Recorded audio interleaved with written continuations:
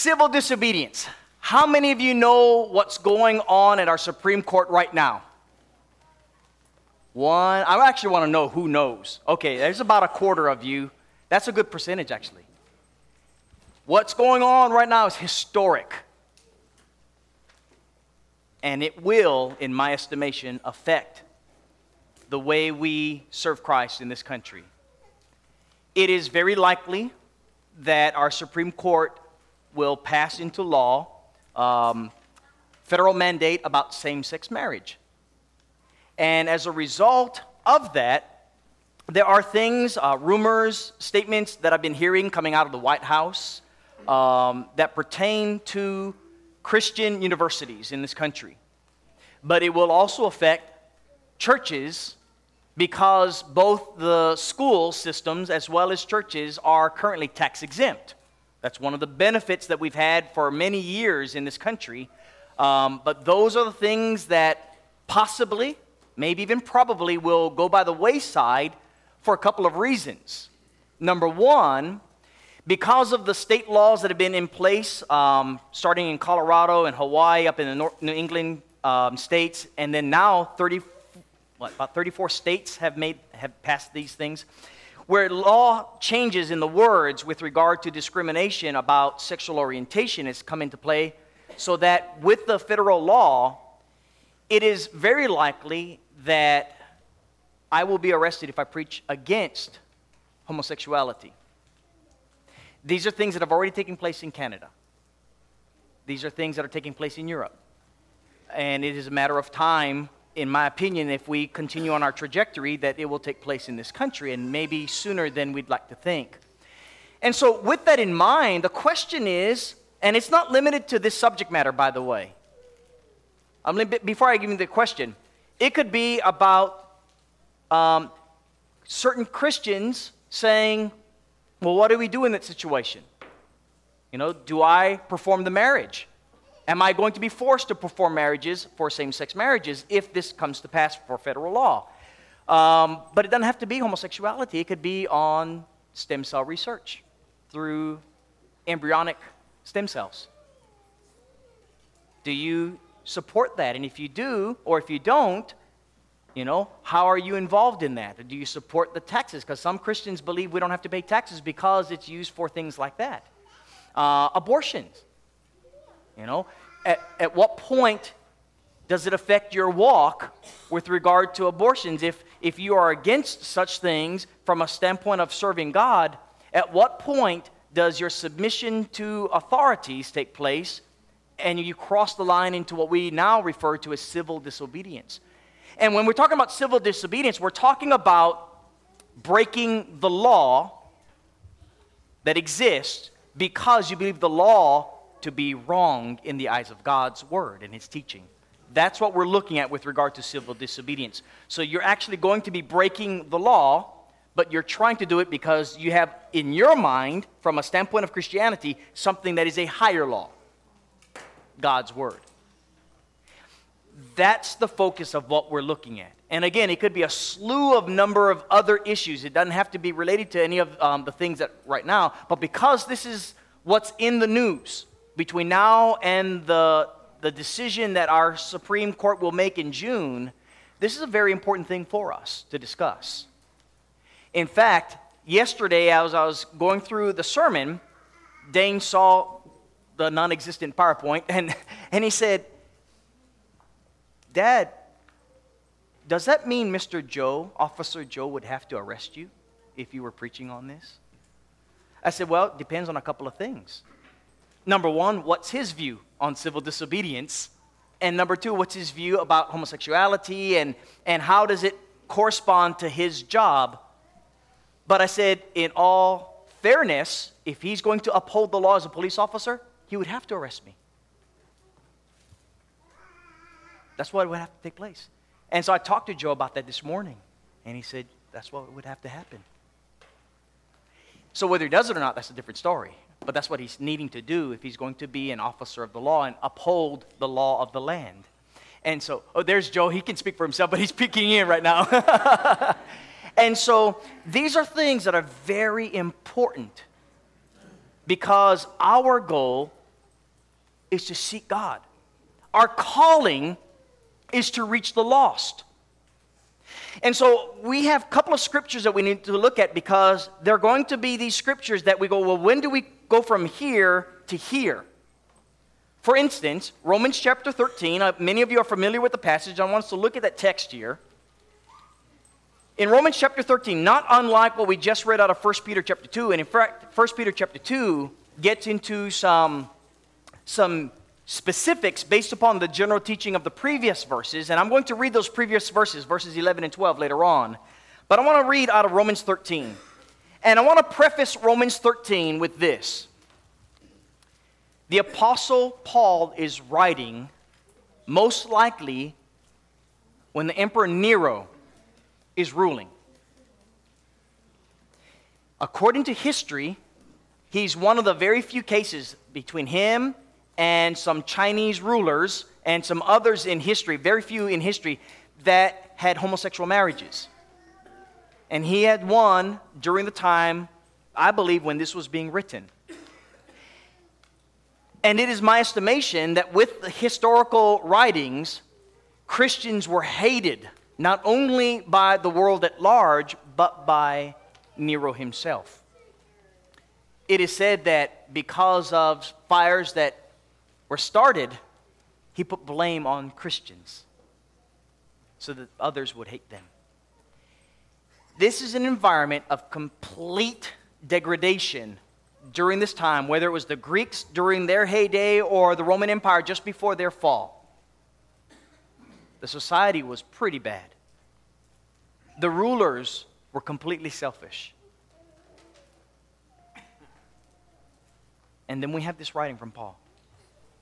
Paul says, under this, or with this backdrop, let every soul be subject to the governing authorities.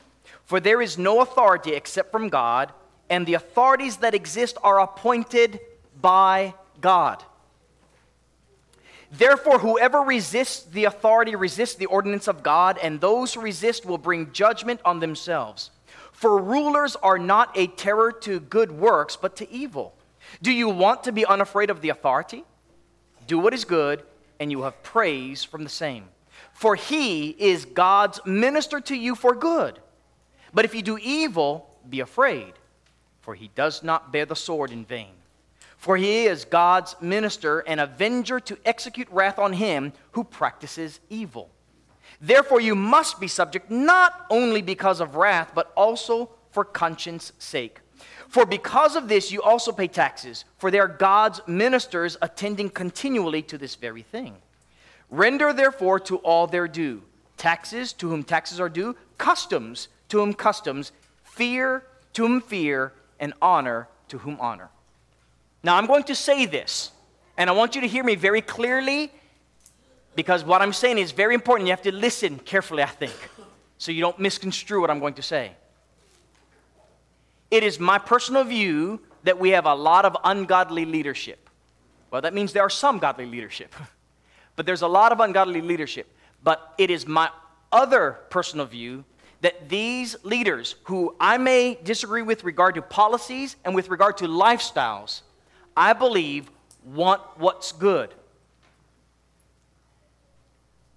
Wanting what's good and taking us down the road of what I think is good may be completely different. But I believe from their vantage point, for all that we could say, well, here's what they're trying to do and everything, I believe that what they think is good is what they're trying to implement. Whether it's the right for a woman to choose whether to abort this child may seem insane in my own eyes. But in their minds, they're wanting to have a woman to have that right. And they liken it to a civil right. Again, I don't agree with it 100%. I completely disagree with it. But I do believe that in their minds, they believe they're doing what is right. I believe it's twisted right. But I believe that's what they're trying to do. I believe that's what leaders want to do. There are going to be some leaders that want evil, yes. But I cannot read any individual's heart. I can see their fruit. But by and large, I repeat, by and large, there are rulers that want to do what's right. And I believe there are rulers in this land that said, listen, we have discrimination. And discrimination has been shown to take place against homosexuality. Many of those that want to be married in same-sex marriage want the benefit of marriage the way men and women have the benefit of marriage. And if you're saying that we can't have that, then we're being discriminated against. And these leaders are saying, that's right, they're being discriminated, so we want equality for all individuals. That's what's taking place here. Whether you agree with that or not, that's the mindset that many have purported. And I'm relaying to you their mindset. If someone else comes along, and by the way, I believe I've already heard of a case up in New England. I just can't remember it, so I'm not able to reference it to you. And for sure, one in India, where there are others coming along and are saying, if this right does exist for same-sex marriage, we want it between man and beast. I'm not kidding. There was a woman in India that recently got married, I think in the last couple years, to a snake. We read of these things in Scripture. The latest phrase I've heard is thruples, so that you can have multiple husbands or multiple wives. It does not end. We can read Scripture and we can tell our neighbors, hey, God's Word says one man and one woman. And there's a definition of marriage that has existed for many centuries. And I've looked up the history with regard to the same-sex movement. Homosexuality has been with us for millennia. Homosexual marriages, very, very rare. There's a difference. It's not until the 1900s that homosexual marriage, in fact, let me just go back to the 1990s, that homosexual marriages have come on a worldwide scene. And so you can read of the marriages, but they are far and few from a historical standpoint.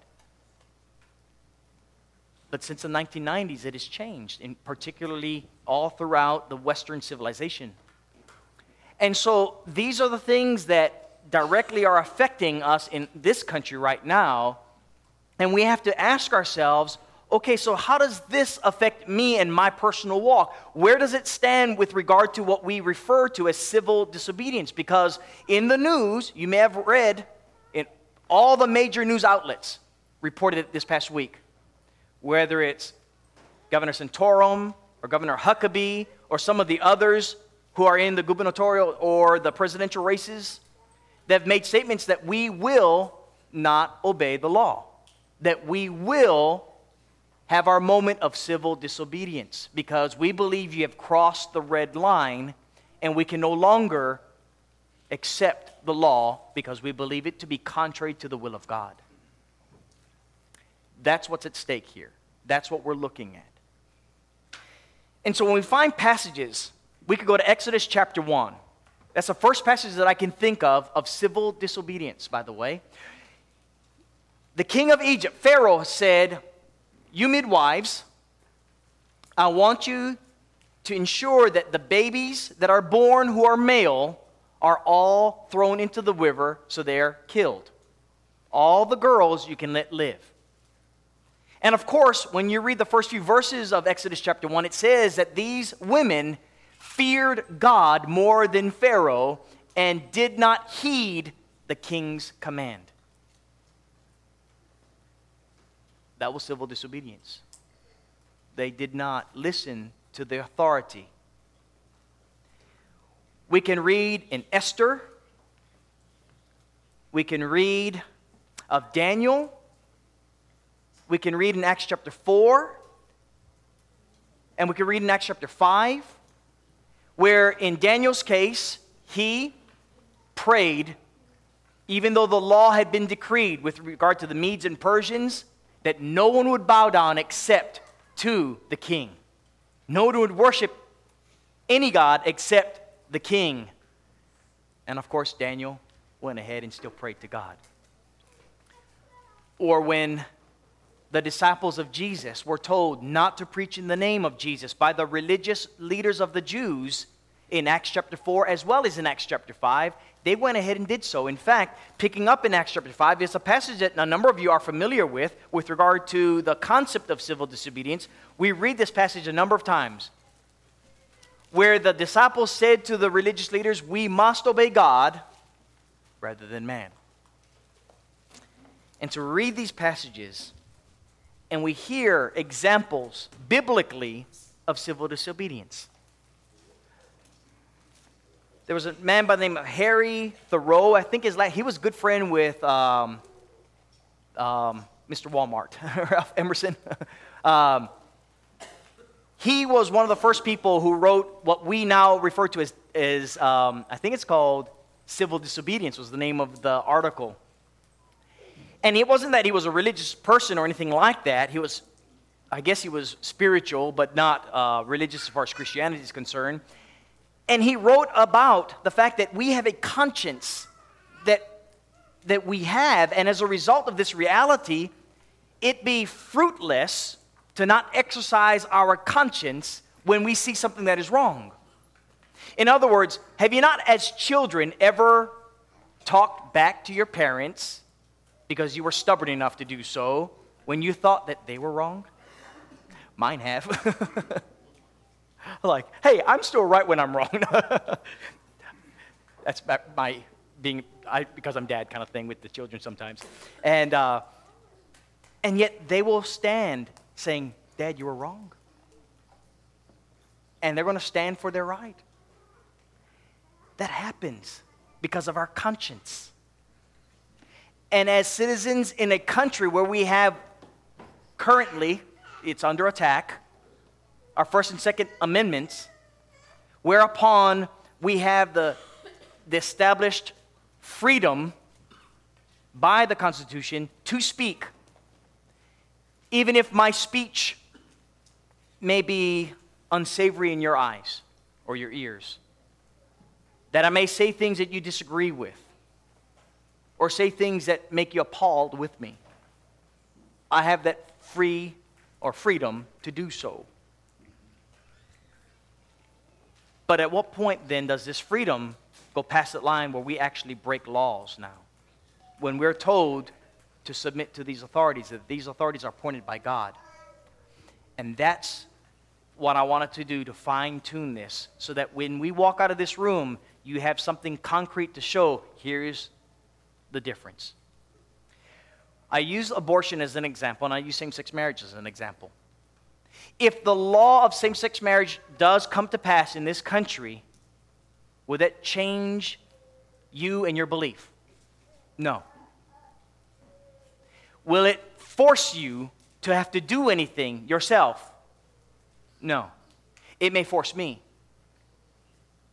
I mean, we may have a couple that will come to me, and the couple may say, "Mitch, we are homosexuals, and we want you to perform the wedding ceremony."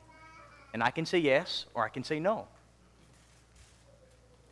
If the law says, "Mitch, if you don't do it, you're discriminating, and if you're discriminating, you're breaking the law, and if you're breaking the law, you have a fine or jail or whatever they deem for the law break." But I may be affected. But until that time, it's all speculation. And so there are going to be laws like this, like abortion. Am I a doctor that doesn't perform abortions, and with the law that may come to pass where it says now not only in these clinics are abortions taking place, but if you're a doctor and someone comes in, you have to give an abortion, now you're personally affected. There's the line that we're faced with. Okay? And so as far as I'm concerned, what I see in Scripture is, unless you are personally being told to sin against God, what you believe to be sinful, then you have no choice but to obey the authorities. I don't know how else to tell you that. And we have tax money that is going and has been going for years to things that I believe are sinful, but it's not causing me to sin even if I send my money in. Some think it does, and that's why they don't want to pay their taxes. And some haven't from that standpoint, in the name of Christianity. And not all of you will agree with the word I just said, but I believe that's the line that is drawn between obeying your governing authorities and civil disobedience. If the law is said you cannot preach the gospel in this country, it is illegal, like it is in China, like it is in North Korea, like it is in Middle Eastern countries, I'd break the law. Because your souls are more important than the law. Your souls are more important than my well-being. And that's the crux that we're at. At the very beginning of this sermon, I said to you that we are called to live as Christians. We are told in 1 Peter 2, and I want you to turn there, we are told who we are in Christ Jesus. And I want you to remember this between now and your dying day, because this crux that we're looking at will show you where your heart lies. I really do believe it. It will either be in this world and of this world, in the name of Christianity, by the way, or it's going to be in heaven. 1 Peter chapter 2, I want you to read this with me. Let me see.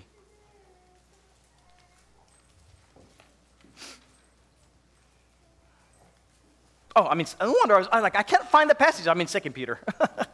Everything is out of whack. All right, here we go. Backing up to verse 11. I beg you as sojourners and pilgrims, abstain from fleshly lusts which war against the soul, having your conduct honorable among the Gentiles, that when they speak against you as evildoers, they may by your good works, which they observe, glorify God in the day of visitation. I want to read that in light of the following verses again, because I want you to focus in on some of these words. I beg you as sojourners. What does that mean? It means that our citizenship is not here. We may be citizens of the United States. Brethren, this is not our home. And we need that reminder all the time. This world is not our home. We're just passing through. Do we sing that song by faith? Or is it just a song to sing and then we go back and saying, I'm a citizen of this country and I demand my rights? Because, by the way, we do have the ability to demand our rights in this country. We have that freedom to do so. And by the way, if you exercise it, it's not sinful to demand your right as a citizen. That's the freedom that we have because of the laws we currently have in this country. So I want that to be clear. But that said, there are people that don't have that freedom, the freedom that we are allowed in this country currently. And at some point, we may lose this very freedom that we are able to speak as freely as we are. But we are not ultimately citizens in this country. We gave up our earthly citizenship when we said, Lord, I'm going to die this man of sin, put him to death, right alongside of your death for my sins. And I now become a citizen in your kingdom. I'm under your rulership now. And as a result, what does that calling look like? Brethren, what that calling looks like is like Jesus. Jesus was called to suffer and die for our sins. We are called to suffer in Christ Jesus because that's exactly what Peter is writing about in this letter. He goes on in chapter 4, later saying, listen, if any of you are going to suffer, let him not suffer as an evildoer. Suffer as a Christian. Because you're likened unto Christ, and that's what you've been called to, brethren. We have just lived, and I say this over and over, it's going to be redundant depending on the sermons. We live in a special and unique era in world history. Ours is not the norm. Ours is the exception where we've had peace, where we've had, for the most part in this country, godliness rule the land. We are headed back to what I believe is normal, what I read in Scripture.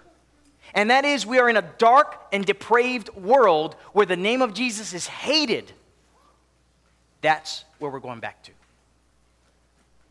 But if our history is limited to our, century or our decades of life, that short era in world history may become skewed for us in how we view the way the world works. The world works against God. And if we are in Christ Jesus, We are told in 1 John, as well as John chapter 13, John chapter 17, verse 14, and other passages, that if the world hates you, know that it hated me before it hated you. That's what Jesus said, and that's what Peter says, and that's what John says, if in fact we understand our calling. And so he says, I beg you as sojourners and pilgrims, abstain against fleshly lusts which war against the soul, having your conduct honorable among the Gentiles. And that includes how we go about living out our lives on earth in what we would view as something that is completely against God. And so after stating this, he says in verse 13, therefore, in light of these things, of how you live as sojourners and pilgrims, submit yourselves to every ordinance of man for the Lord's sake. Because as he suffered, so must you. Brethren, we have not had any suffering. But that's where we're headed. I believe we're on the cusp of something that is forever going to change the course of this country. And we're already on that trajectory, but it'll be official. If it doesn't happen, it'll be because of the grace of God, in my mind. But brethren, we need to submit to the laws of this land. And as surely as I stand before you today, I have individuals I've come to love who are homosexuals. And I love them dearly. I love them every bit as much as I love my neighbors who are fornicators and who are adulterers and who are drug addicts. I love them every bit as much because we should. They are precious souls in the sight of God. But I will stand with the Word of God. I will stand on the truth of God. And if the law passes and makes what we do as illegal, I will be civilly disobedient. I will continue to preach the truth against what we see in Scripture as the sin of homosexuality. And because it's my responsibility as a preacher of God's Word, realize that you have the same responsibility in your personal lives. You may not be in the pulpit, but you're going to either stand with God for His truth or not.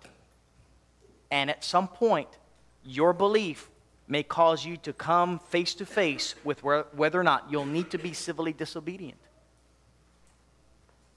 There's no doubt in my mind, in the minds of Christianity where we have this spectrum, some believe they're already here, and some believe, no, it's further down the road. And it just depends on issue to issue. But know this, we're all going to be faced with it at some point. It's a matter of time. What are you going to do? What I'm asking and begging you from a biblical standpoint is stand with Christ, be ready to suffer for the cause of His namesake. That's how real this is. Most of the time I'll just preach out of a scripture and use that as the lesson. And we looked at Romans 13 and 1 Peter 2. But that's because we have something that is very important going on in our country that demands our attention right now.